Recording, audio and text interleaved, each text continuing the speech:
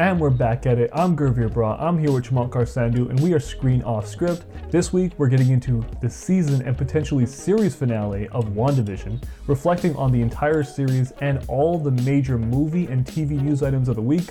Folks, it's showtime. But I don't need you to tell me who I am. No. Oh, God. You don't know what you've done. All right, in our first segment, we're talking spoilers for episode 9 of WandaVision, titled The Series Finale, and the entire season. If you want to skip around, we got timestamps in the description, and don't forget to subscribe.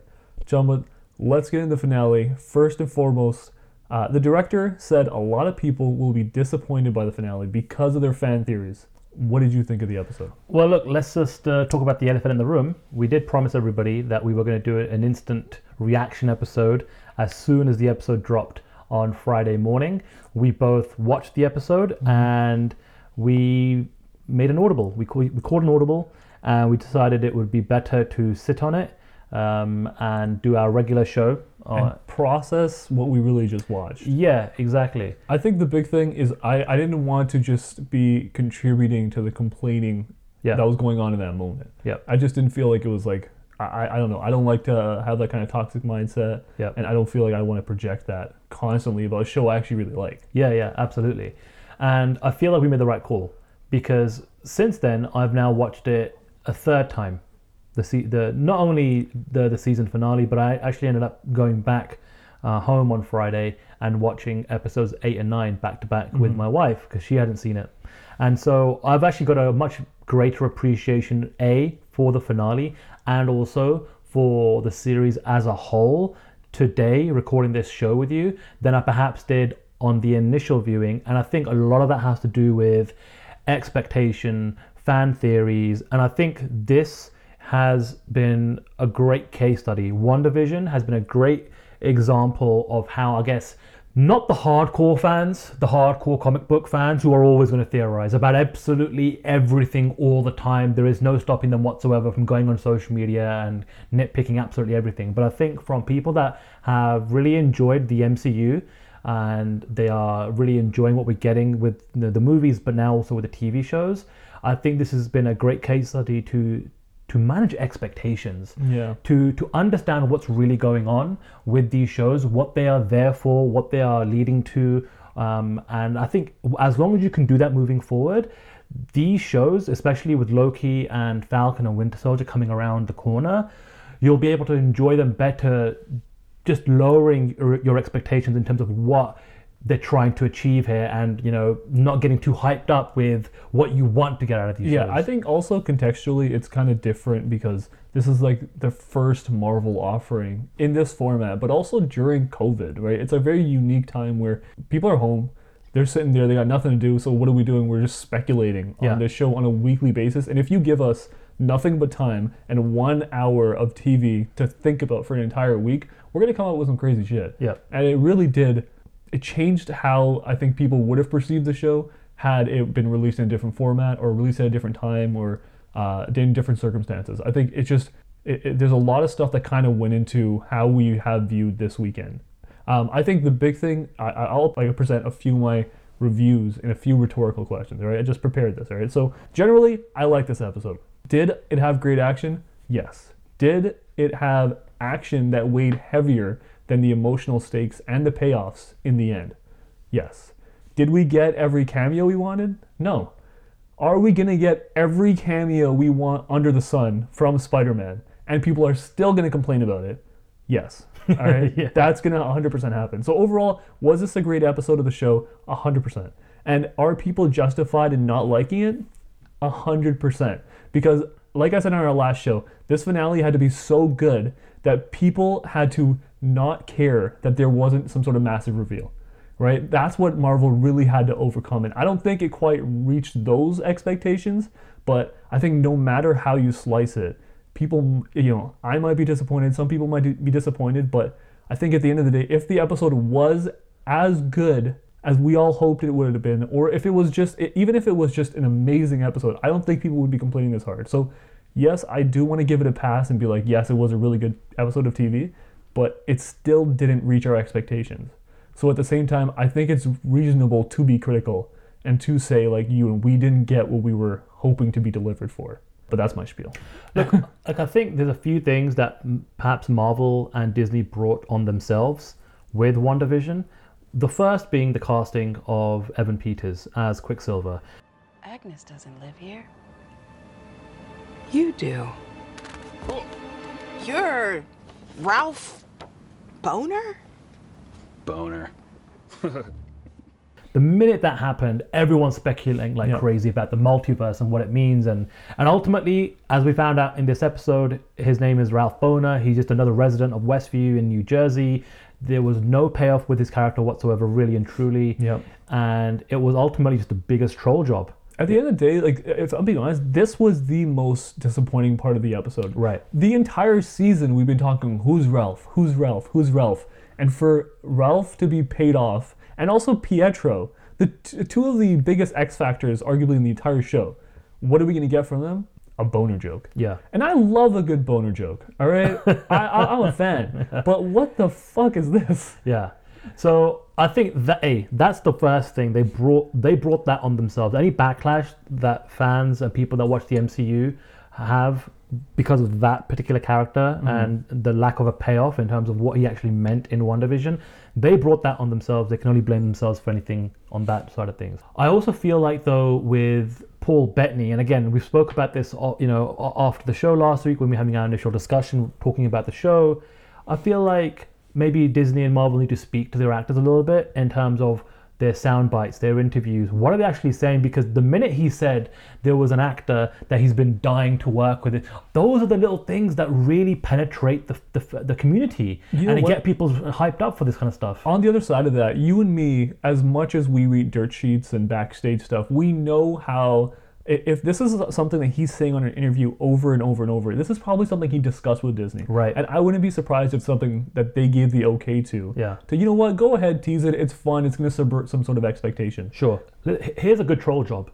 Get the actors from Spider-Man to do a false reveal of the Spider-Man title. That's fun. That works on social media. Everyone's in on the joke and everyone's making memes and things about it. But to put a situation like Paul Bettany in multiple interviews, dropping a line like that, where you're already so hyped up about the finale of WandaVision and you have all these other theories and things like that. Again, I kind of go back to, okay, you know what? We had a lot of expectations going into this finale and, cameos and payoffs and what this means for the future. And we got some answers and we didn't get some answers, and there were things that we were perhaps mentally preparing to expect and we didn't get those. But I think ultimately long term this is a good thing, because it means we can temper our expectations going into future shows and just enjoy them for what they are. Because I think ultimately shows like WandaVision, Loki and Falcon and Winter Soldier, yes, they are taking some of the big characters from the MCU, but they're going to be telling stories that you just can't tell in the movies.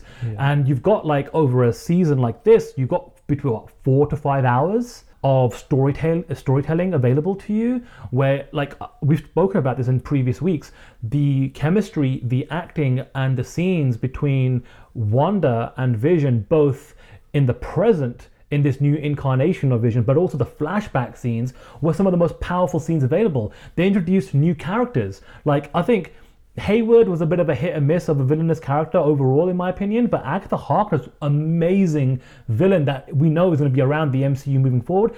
And at the same time, they were able to introduce some of the smaller, lesser known characters like Wanda and Vision's kids, Wiccan and Speed, who, obviously we'll get into in terms of a post-fight credit, a post-scene credit, knows that they're going to be around in some capacity in the future as well. So I think there's so much to enjoy and so much to like and so much to be happy about that it's easy to focus on the nitty-gritty. And I think that's why we decided to pause, reflect, rewatch it, and then do our weekly show versus doing an instant reaction episode. I agree 100%. There are a lot of things we can be nitpicky about for this show and for this episode, but at the end of the day, we got so many great things throughout this series. And let's just break it down. Like, if we just talk about Elizabeth Olsen's performance, right? Let's talk about the series. Just this episode, I loved everything that she did go through. Because at the end of the day, if we are talking about the series, she did go through, the 5 stages of grief, which she went from being depressed to having acceptance in the end. You know, I did call it, and it was Gervier all along. No big deal.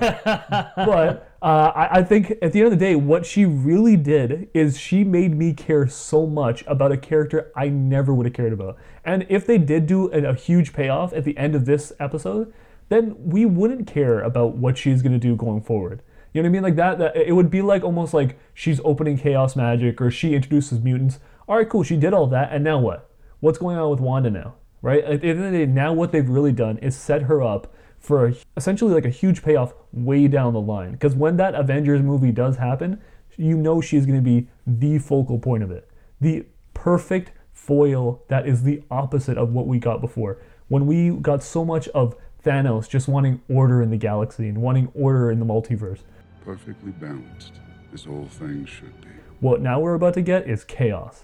We're about to get the exact opposite. And it's a great twist because it's going to be a villain from within. Exactly. It's like, this is someone that we care about, we love as a story, and she's got these incredible relationships with the other characters in the MCU, the other Avengers, Vision, she's got kids, and again, we're speculating right now, but if she ends up being the big bad as a part of Phase 4, that's going to be wild, because then you're completely away from the external Thanos character coming in, and again, she may open the doors to some other villains that we haven't really been introduced to as of yet. But having just that villain from within, it's like a pro wrestling heel turn from like a faction or something like that. Exactly, and it's great because at the end of the day, like this, if you looked at Wanda and you're like, hey, so this character has been like basically took over, mind controlled all these just regular people, right? She just took over them and made them feel like grief and miserable, and they were away from their families and all that kind of stuff. If I told you that was Kingpin from Into the Spider-Verse, and he just wants his family back, that's the exact storyline we got from there. And we're basically getting that from somebody we love, so it's a completely different perspective, where this is regular villain behavior. We're just not recognizing it the same way because we empathize with this character. Absolutely. It's a beautiful thing that they really flipped on us and they made us, now we're the assholes for loving this terrible person. Yeah. But the other person I really want to talk about is Paul Bettany. Sure, he fucked up a little bit, but the things he did in this series were just fantastic. And if we're just talking about the Vision versus Vision scenes that we got from this episode, man, like, I think that was one of my favorite things from this entire series. Yeah. Like, I didn't expect to actually enjoy that because it was me two robots basically just talking to each other. Yeah. And then all of a sudden we have these amazing use of like these very unique powers. Like the phasing ability, you know, it's fine and it's cool for like a little sequence here and there, a little joke here and there, but this is what we saw to its full potential, and it was amazing. And on top of that, when they had that debate talking about identity metaphysics and what was it, the ship of Theseus, like that's an amazing conversation to have. For sure. And that made like not only the character depth but the lore of WandaVision and Vision in general just so much stronger. It just added so much to the show. Yeah, and one of the unanswered questions we have right now is, where does White Vision go from here? Because he has essentially been reprogrammed by SWORD, but he has the physical embodiment of the old Vision. And now, I guess, no pun intended, he has had a vision of the past, because Hex Vision shows him the relationship that he's had with Wanda. Basically transfers his data. Yeah, so it's kind of weird. Like, we don't know where he's gone. We don't know what he's going to do. We don't know how he feels and what his attachment is to Wanda and the past. It's fascinating, but I'm glad that we know that in one way, shape or form, the Vision character, in whatever incarnation it is going to be around, and it's interesting for Paul Bettany as an actor to actually take that character to another level as well. And the crazy thing for Paul Bettany is he went from thinking he was going to be done with Hollywood, and now not only is he a prominent figure in the MCU, now he's two prominent figures in the MCU, where he gets to play two completely different versions of the same character. But I think one thing we should definitely talk about, just this episode, where Agatha kind of left a few Easter eggs just to set us up for the future. We had two huge quotes. One was, "You have no idea what you've unleashed," where we're not 100% sure where that's going. And then now we've gotten the book, The Darkhold, right? And in the comics, it's created by the elder god Chthon, right? Which I just want to make a side note. If they do introduce a character that has these exact same characteristics in the show, pray they never call him Chthon, because that's the nerdiest fucking name. That's like the dumbest fucking name in the world. I hope they never use that. But Chthon is the god of chaos. If they do introduce somebody like that, there's a chapter in the book about the Scarlet Witch. At the end of the day, this is like kind of like a character similar to like Dormammu, like they introduced in the original Doctor Strange. Right. Dormammu, I've come to bargain. It makes sense to introduce him in the new Doctor Strange. He really fits that whole idea. When she hears her kids at the end while she's studying, help me, they're calling out for that. And apparently where she is where Chthon actually wrote the Darkhold. What are your thoughts on that? I mean, look, this is why I'm kind of glad in a way that I didn't grow up reading the comics. Like, my experience with these characters stemmed from the cartoons when I was growing up as a kid, and it's the movies, and now obviously with the TV show. And that's my experience with these characters, right? So I have no idea about Chthon. I have no idea about his background, his powers, and his backstory, and how he ties into everything else, right? Yeah.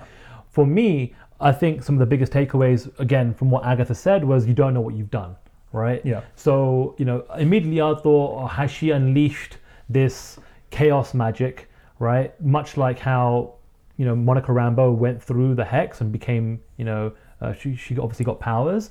Does that mean, has she activated mutants? That was my first kind of thinking, right? And then when you talk about the book, the Darkhold, and you see the kind of astral projection, which we've seen in Doctor Strange, we saw that with Bruce Banner and the Hulk in Endgame. So I'm like, all right, now when we see the Scarlet Witch and Wanda in the next movie, she's going to be the all-powerful. Like right now, she's kind of making her tea, enjoying the view of the in the mountains by the lake, right? And at the same time, her astral projection in the background is just studying like crazy, very much like Doctor Strange, because Doctor Strange, becomes the Sorcerer Supreme, and then all of a sudden, by the time we get to Avengers Infinity War, this guy is a very powerful person in the MCU because he's learned so quickly by reading all these books. So that's what Wanda's doing at the moment, with this kind of astral projection. I'm interested and I'm looking forward to it. And again, like I said, I'm kind of glad that I don't really know too much about the background, and I'm just going to accept what the MCU gives me. And I think generally moving forward, it's always fun to talk about fan theories, because it's kind of a double-edged sword. Yeah. It's fun to talk about them and it's fun to speculate, but at the same time, you are building yourself up for failure. You're building yourself up to be let down ultimately if those don't come true. So maybe there's a different or a better way that we can do it, or we just leave it alone. Yeah, we gotta figure it out, because at the end of the day, I've noticed whenever we do over speculate on fan theories, it ends up being a disappointment 90% of the time. And I agree with you. I think it's interesting to be able to theorize about a show and a bunch of characters on a weekly basis for 8 or 9 weeks can really hit you. It's a different thing to, okay, we are in March of 2021. Let's theorize about what we think might happen in the next Spider-Man movie or the Multiverse of Madness. Guess what? By the time Spider-Man 3 drops in December, we would have kind of maybe lost attachment to what we theorized about in March. Exactly. We would have been like, now we're watching a new movie, let's see what happens, right? Yeah. But we're theorizing weekly, and a few days later, we're watching the episode and we're kind of just setting ourselves up for some serious slaps in the face. Exactly. One thing I did, I actually got a chance to listen to Matt Shakman, who's the director of WandaVision. He actually had an interview with Kevin Smith on his podcast called Fat Man Beyond, which is an incredible podcast name. But also he said a few different points. One is that there were originally going to be 10 episodes of the show. Senor Scratchy was going to be a demon, and there was going to be a whole subplot of Monica and the kids trying to steal the Darkhold. And also, apparently some of the CGI in the finale was off because of the pandemic, and some of the sequences actually got cut because the VFX never got completed in time. Wow. So it's almost like, it feels like they might have rushed certain points. It didn't feel like that for me, but after hearing that, it feels like maybe they did rush certain ideas that they didn't get to pay off how they really wanted to. Well, listen, at the end of the day, no one is safe from how COVID has impacted them, whether it's an industry or a film or a project or whatever the case may be. I've got a feeling at least the Falcon and the Winter Soldier, I would assume won't be perhaps as special effects heavy as a show like WandaVision. They'll probably have more practical effects and things like that. And then who knows, maybe they're working on post-production on Loki right now, which I would expect to have tons of special effects in there. Tons of special effects. Yeah, that one is going to be a movie for 6 episodes. Yeah, it feels like. Yeah. But the last thing I'll say is there, like you said, there's a few characters that we were kind of left with. We got Agatha with the Hex. She's basically chilling there right now. She's definitely coming back. We got Jimmy Woo. We got Darcy. We got Hayward. Monica's heading up to Nick Fury. Who are you most excited to see again? Oh, that's a great question. I gotta say, I think it's Agatha, man. I really enjoyed Catherine Hahn's performance. I think it's been by far the best introduction of a brand new villain thus far. Again, we don't know who the other villains are going to be as of right now for the rest of Phase 4, but Agatha Harkness has been fantastic, and I'm looking forward to seeing, you know, her battle with the Scarlet Witch again, but also just to see if she's able to play some more mind games and really fuck shit up for a lot of other people, because that's what I want in a villainous character like a witch. Yeah, I agree. I'm actually, a part of me is really curious to see what they do with Hayward, because he can't be finished. Right. And like, he was so sinister sometimes that like, it was presented as so sinister that I need to know why he was doing that on one side. On the other side, as part of me is starting to think like, the perception that we have of Wanda, it was like she's doing these villainous activities, but we still view her in a light, like in a good way. But with Hayward, it's almost the exact opposite, where he's actually trying, like in his perception, he's trying to help the world. He's trying to stop this monster. And we're all hoping he doesn't get the chance to do that. Yeah. So I wonder if the idea is down the line, we're going to flip it, where we're going to end up really liking Hayward, or maybe he is a good guy in the end. And maybe that's what happens with Wanda being a bad character. Who knows? I mean, the guy literally with a gun was taking shots at kids, for God's sakes. Imaginary kids. Listen, you don't know what they are, or if they're real or not, and we saw them scream at the end. Maybe they exist. It doesn't matter. Conditional. Even Vision said he was a conditional Vision. They're conditional children. He conditionally shot these conditional children. The visual of a grown-ass man taking a handgun and attempting to shoot kids is not a good look right now. It was definitely tough, man. It was definitely tough, yeah. But let's go into best character. Who was the best character from this episode? From this episode, I'm going to say Wanda. Yeah, I got to agree. She just absolutely smashed it. Yeah. Honestly, I think Agatha and Wanda both killed it, as did Vision. Yeah. But like, ultimately for me, this finale was all about Wanda as she becomes kind of like the Scarlet Witch.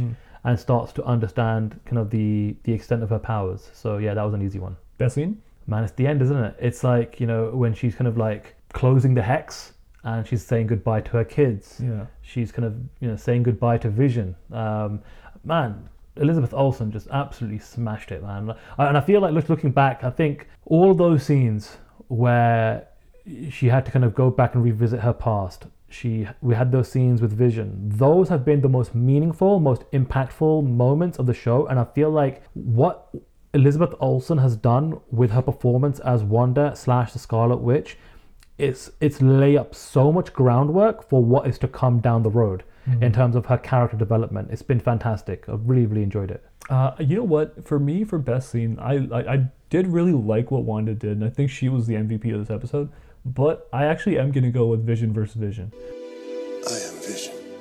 That whole sequence of even like the fight, but also the conversation, the dialogue that they had, that was my favorite part of it. It brought so much weight and emotionality to it in a different way than what we've got with Wanda and her grief. It was almost like it made me sit down and start thinking about what the ramifications were of this hex. What's going to happen after the fact? It got me almost more excited than a lot of like big reveals did. Right. What about in terms of a star rating? Again, just this episode. Yep. If you had to give 5 the greatest episode you've ever seen, 0 is the worst episode you've ever seen, where's this one landing? 4.25. Okay. And I think that's the highest I've given to any episode all season. I'll say this much: no episode hit a 5 for me this season, and so I think they got close to some really like, you know, outstanding all-time great episodes. Yeah. But listen, I think generally speaking, I haven't really drifted anything below like a 3.5. Yeah. This has been a really solid show, and I think we spoke about it last week, where perhaps this is more comparable to the first season of The Mandalorian. Yeah, exactly. Right? And I think a lot of lessons learned for Disney, for Marvel,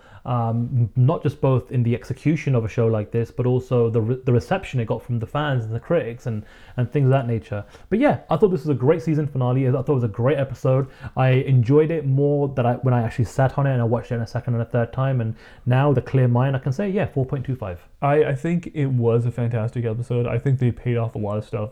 There were certain things that did feel a little bit flat to me, so I still a lot of the times I've been going, especially the second half of the season, I've been going 4.25. I think I ended up with a 4 for this episode. I think it's still reasonable. Still a great episode.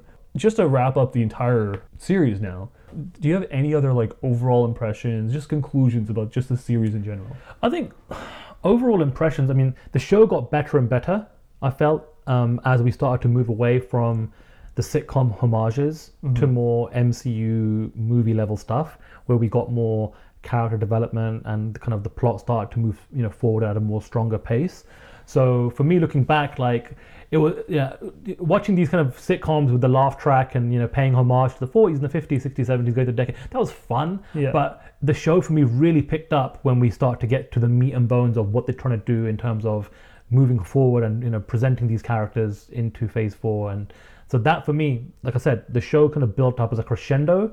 And I felt like that's a good way to think back at what WandaVision was, because you never want to peak too early and then be completely flat and disappointed at the end. So the fact that it got better and better and better as the show went on, even though the very final episode didn't hit the high mark I was expecting, I still can't fault it for that. Yeah, I agree. I feel like at the very first thing that we said about the show was it was such a big swing for Marvel, and that's what it felt like for this entire series. It was just such a huge swing. And I think it ended up being a huge success. Obviously, financially, ended up being one of the biggest shows of the entire year. And I think right now it's the biggest show that basically happened in Q1.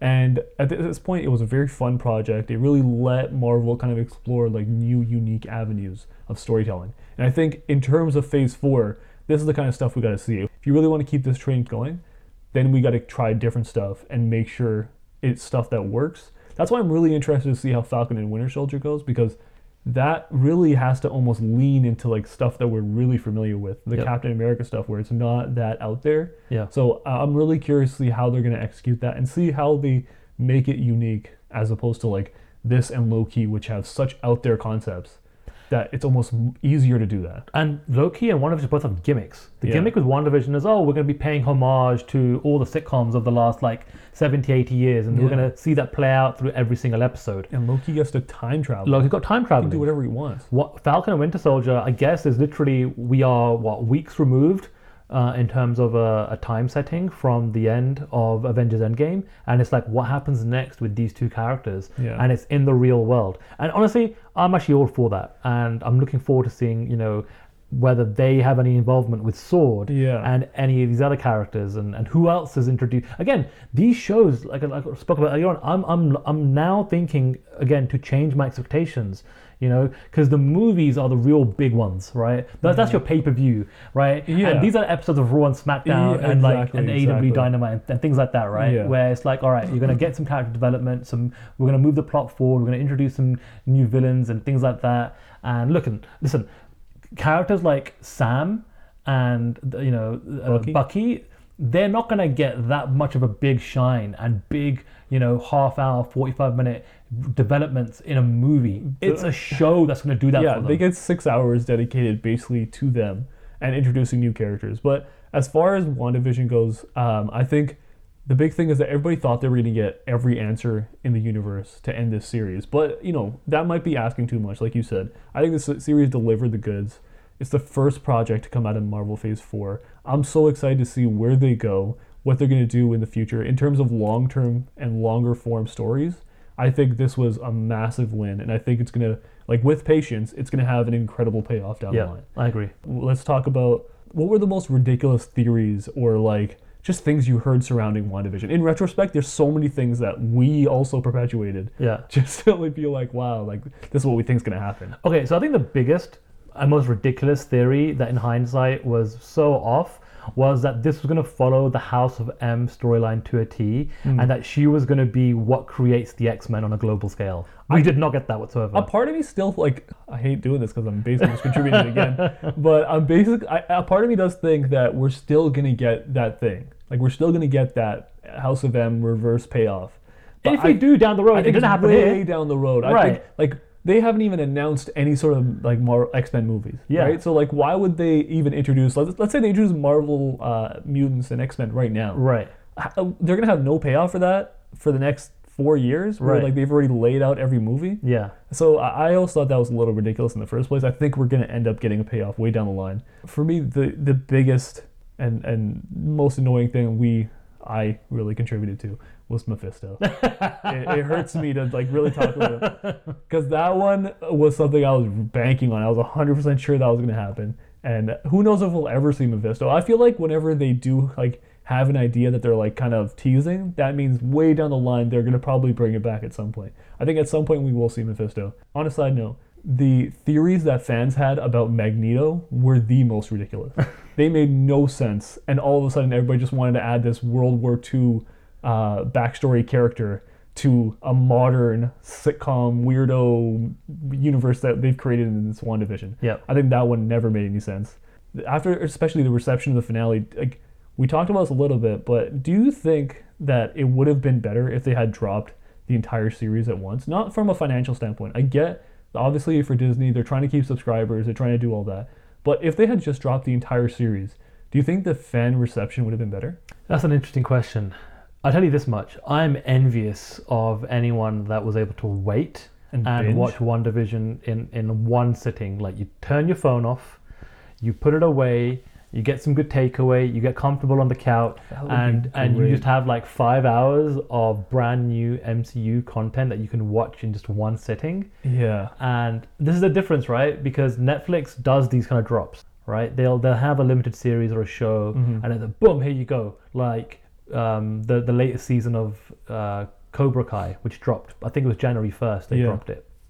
Boom, here you go. Here's like 8 new episodes. Enjoy yourself. Unfortunately, that is just not the world we are ever going to live in with regards to Disney and the MCU because of the financial aspect of Disney Plus. I think they've proven that like they're more of a part of pop culture by doing these weekly drops. Yeah. The fact that people do get a chance to speculate and sit and talk about these episodes. The every news single week, cycle is forever. it's crazy. Every week, you know you're going to be talking about WandaVision. A couple months ago, it was Mandalorian. It was these weekly drops. They work. I'll tell you what I enjoyed almost a year ago when we were going through the pandemic initially. Everybody was really looking forward to The Last Dance. Exactly. The Michael Jordan documentary. Yep. And I think one thing that helped the drop for The Last Dance is we were getting 2 episodes every week over, I think, a 4 or 5 week period. Yeah. So it wasn't just the one episode. So you knew you had 2 hours of good content, which is like a good digestible amount of content, enough to talk about and discuss in its own right before getting excited about the next one. I was excited like every week for that, and like I know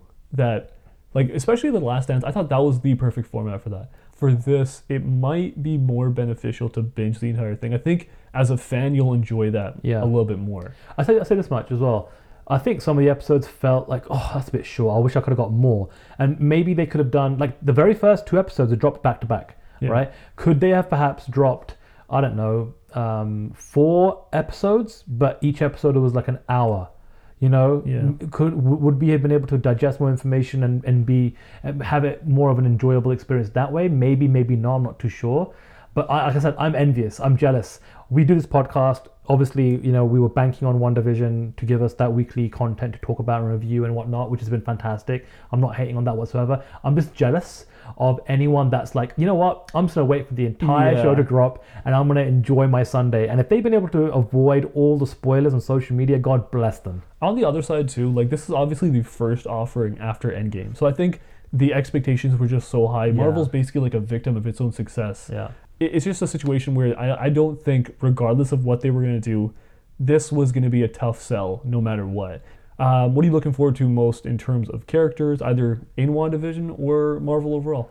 Wanda, via the conclusion of the show, has become arguably the most powerful mutant we've seen in the MCU, and we know now she is a mutant. You know, that was a major development of her character from the show. And, you know, is she going to have a major impact on things moving forward, which I'm expecting she will, and she does. So I'm hyped about that, to see what kind of role she plays, especially in the multiverse of madness. That's something that we're not going to get until March of 2022. So we're pretty much a year or so away from that drop, which is incredible to think that we won't see the next step of the WandaVision character for an entire year until that movie drops. If that, yeah. And I'm really curious to see how the Monica Rambeau character develops and pays off in Captain Marvel 2. I'm most excited to see how they really do play off mutants. And to my mutant brothers and sisters out there, I say this: no more hiding, no more suffering. Now that they've introduced the idea of mutants at for this phase, I think they're slowly going to be adding and dropping that as time goes on, and I think that's the thing I'm most excited about, because this phase is going to be laying all the groundwork down for mutants in the future. We're looking at the overall series now. Yep. Who is the best character overall series? Easily is Wanda. This is all about her. This whole story has been about her becoming the Scarlet Witch. We got so much information regarding her past, but we got so much with regards to how she was mourning Vision, mourning the events of Avengers Endgame, and I think Elizabeth Olsen just absolutely nailed her performance consistently throughout the entire show. I don't think it was that easy, to be honest, because I think Wanda and Vision really put up great arguments. And when I actually think back at it, I love everything Wanda did, and I think she did so many amazing things. But a part of me does look back and think, oh, what were my favorite parts of the show? And most of it is Vision. When we're talking about like best quotes, best fight scenes, like some of the funniest moments, a lot of them are Vision. Having said that, I'm still going with Wanda, because she still did run the show, and just in terms of range from the different sitcoms and the different eras, to see what Elizabeth Olsen was able to produce from basically just being like that housewife in the first episode to where she is now in the modern world, it was just such a tremendous journey that we went through with her. In terms of series, again, star rating, we're going out of 5. The best series you've ever seen, that's a 5. The worst is 0. Where does this one land? I've landed on a 4 out of 5 overall. Very much like I said before, it's very much like Mandalorian season 1. I think Marvel and Disney would have learned a lot from what the fans liked, what the fans didn't like from this season. This was their first major MCU TV show, using the well-known characters, not like Agents of S.H.I.E.L.D. This is big boy stuff here. And I think although Loki and Falcon and the Winter Soldier are already locked in, I am excited to see how they develop future shows, how they market these future shows, how many episodes do we get, how they are produced, how long are they, how they perhaps introduce and develop lesser known characters, and how they tie them into the movies, especially with regards to cliffhangers and post-credit scenes, and also how much fan service they give. I think generally speaking, like I said before at the beginning of the episode today, this show ultimately is the best case study that Disney and Marvel can go away and have a post-show brief to discuss how they're going to develop and produce and market and roll out future shows. Because Loki and Falcon and Winter Soldier, they're locked in. They are what they are. But for the future, we know we're going to get more shows like this because it's a big hit for Disney+. But how they roll out, how they're produced, I'm excited for that. I am excited about that too. In terms of a score, I feel like for most of this series, I ended up giving it like 4.25. So I think that's where I end up landing for the entire series. But that's the series wrap up for WandaVision, maybe ever, where we're never going to see this show ever again, and now these characters are just going to be part of Multiverse of Madness and maybe whatever Avengers movies come out of that. So we'll see where this does end up going, but let's go into the news items of the week, because there's only a few real big news stories that did come out of this week. One is still Marvel related that I wanted to talk about, and it was the X-Men reboot is reportedly being developed under the title The Mutants. What are your thoughts on that? Cool, let's do it. I'm down. Let's get these mutants involved ASAP. I'm so down for that, man. The big thing that I really take away from just that title is the fact that at this point, like, number one, I love it, right? Because it's almost like a rebranding. Yeah. And we can still have the mutants that we want, but now they don't have to be in that context of just X-Men. Yeah. Right? In this iteration, the mutants really only have to make sense in this MCU context. It's better to, in my eyes, it's better to adapt the stories that we're familiar with the world that we've already built, instead of retconning and doing all this other nonsense just to change the MCU to fit the X-Men. Yep. Right? I think this is the best avenue to go down, and I'm so excited what they do with these mutants. The fact that they can even use the word mutants is like, finally. Yeah, it's just like, let's just move on. Like, it's crazy how in the world of like legality and IP and who owns what, we haven't had that word used properly as it should be in the MCU, and it's like now it's like game on, man. The next was a hilarious incident from Monday where the Justice League movie accidentally released on HBO Max. People went on their HBO Max, clicked Tom and Jerry, and Justice League started playing the Snyder Cut. What another flub in the DCEU. That is so wild. Can you imagine? And very on brand. If like, yeah, can you imagine if you're sitting down to watch WandaVision's episode 8 and you get the finale instead? I know. Yeah, exactly, man. We're about to get the Snyder Cut next week. And I am like a little bit excited, but a part of me is just like, let's just get this over with. Yeah. Because I want to know, how can I get excited for this? What do you think we can do to get excited for Zack Snyder's Justice League? Well, the thing is, I almost don't want to get excited. Like, this whole thing has had a massive campaign on social media. That's how it all started. By the end of the original movie's release, everyone was like, oh, what was Snyder's vision and Snyder's cut? And like, that's the whole hashtag, right? That's how the movement all began and started. And now we're going to get a version of the movie, as originally intended by Zack Snyder. That's going to be over 4 hours long. I'm like, look, let's just go in with no expectations. Let's see what happens. We'll watch it, we'll talk about it, and then we'll see what it means moving forward.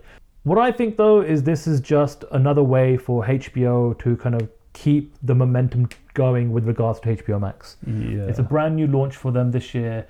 They're only a few months old at the moment. They launched in December with Wonder Woman 1984, and this is another part of their big IP and properties that they own. So, like I said, I really am not even thinking about it too much. I just like, when it drops, we'll watch it, and then we'll see what it looks like. I'm not excited for this property, but I really want it to succeed. Sure. Like, I really love the idea of having the streaming service where you can fix mistakes that you've made in big franchises. Like, I would love for shows to be able to get, the proper final season that they didn't have, or like basically create like an alternate universe where at the end of the day, fans are sophisticated enough if they're on HBO and they're big fans of like comic book series or whatever sci-fi series they're a fan of. I would love for them to have that option of being like, all right, this isn't the ending. I choose not to make this the ending. I'm going with this one instead. And just go with whatever one you like. I think it's fun to do that, and I would love to be able to, have Game of Thrones get a proper finish, have Dexter get a proper finish, right? Like, which we're going to get. So I'm excited to see how that's going to pay out. The last thing I got, in petty news, we got Avatar is getting a surprise re-release in China. If the film grosses $7.4 million, it will pass Avengers Endgame and once again become the highest grossing movie of all time. That's hilarious. In that, in my head, it's just like, all right, cool, are we just going to keep re-releasing this thing while they just pass each other over and over? Yeah, that's Hollywood for you, man. Yeah, exactly. All right, so that's the news of the week. Gentlemen, let's get into Let's Get Wrecked, our weekly recommendation segment where we recommend a movie or TV show. What do you got for Sandy's pick this week? Okay, so this is one of those weeks where I'm not going to give you a recommendation where it's the best movie I've ever seen. It's an interesting movie that I watched this past weekend, and it's Unhinged, which was released in 2020, starring Russell Crowe. It's available on Netflix. It's about a confrontation with an unstable man at an intersection that a lady has, and then she becomes a target of his rage. It sounds like Russell Crowe just got like caught in an intersection and they just made a movie about it. Basically. In real life. This is a 90-minute movie, and the reason I'm recommending it and I want people to watch it is for two reasons. Number one, Russell Crowe's still pretty damn good as like a villain and an absolute piece of shit character. Yeah. And also number two, I'm just wondering how the hell did Russell Crowe go from movies like The Gladiator and A Beautiful Mind to a movie that essentially is like a Netflix B movie and got no fanfare? Like, I expect Russell Crowe year on year to be starring in movies that are going to be in the running for the Academy Awards and the Oscars, and he's the kind of actor that should be only working with some of the best directors in the game. So I want people to watch this movie. Again, it's not a big watch, it's not a long watch, it's 90 minutes long. And honestly, there's some parts that are pretty good, and other parts you're like, what the hell am I watching right now? But that's why I'm recommending it, because I'm like, what has happened to Russell Crowe? It's the nature of the beast too, right? At the end of the day, it's not like you can't stay on top forever. I am curious to see, because like what happened to Paul Bettany, these things come in waves. So if you're watching this movie and it's where, Russell Crowe has his lull, and then it's about to be the comeback, hopefully this is where you can get invested in that character again. So my recommendation for Brod's pick this week is Biggie, I Got a Story to Tell. It's a new Netflix documentary that just dropped. It's executive produced by Biggie's mom, as well as Puff Daddy, P. Diddy, Sean Combs. I forget what his other name is. Love, I think it is. So he's got a bunch of names, but it's actually really good. They got basically one of Biggie's friends recorded a bunch of footage like just all the time while they were touring in like basically a successful year. So we get to see a lot of like where he came from, just people who grew up in his neighborhood, and just seeing how he grew into the Notorious B.I.G. as we know him now. And it's really interesting as a big Biggie fan, and just to see how like that person who only really released 2 official albums, that is still regarded to this day as one of the greatest rappers that ever lived, and it basically lives as like this iconic figure forever because he died so young at such a high point in his career. So it's really interesting to see, and it's like a fresh viewing of the story that we're really familiar with, and it's not like this somber thing where it's like, all right, well, let's talk about how he was great and let's talk about his death and how sad that was. It doesn't have to be that format every single time, and this doesn't really fall into that same story that we're so used to already. Yeah, I saw it on my Netflix carousel and I haven't had a chance to watch it yet, but it is on my watch list. I'm really looking forward to it. It's definitely something to watch. So that's the show for this week. We've been talking about the Snyder Cut for the past couple months now. At this point, we're really excited to be doing a episode. We're going to be dropping it on Thursday, the same day the Snyder Cut releases. We're going to be watching it and releasing it next week. So check that out. Get ready for that next week. Jumbo, where can everybody find us? We are at Screen Off Script on Facebook, Instagram, and Twitter. You can find us on Spotify and Apple. And if you are listening to us on the Apple podcast platform, do us a favor, rate and review us. It really goes a long way on helping the show and the brand get found on that particular platform. Awesome. Thank you for checking us out this week, guys. Take care.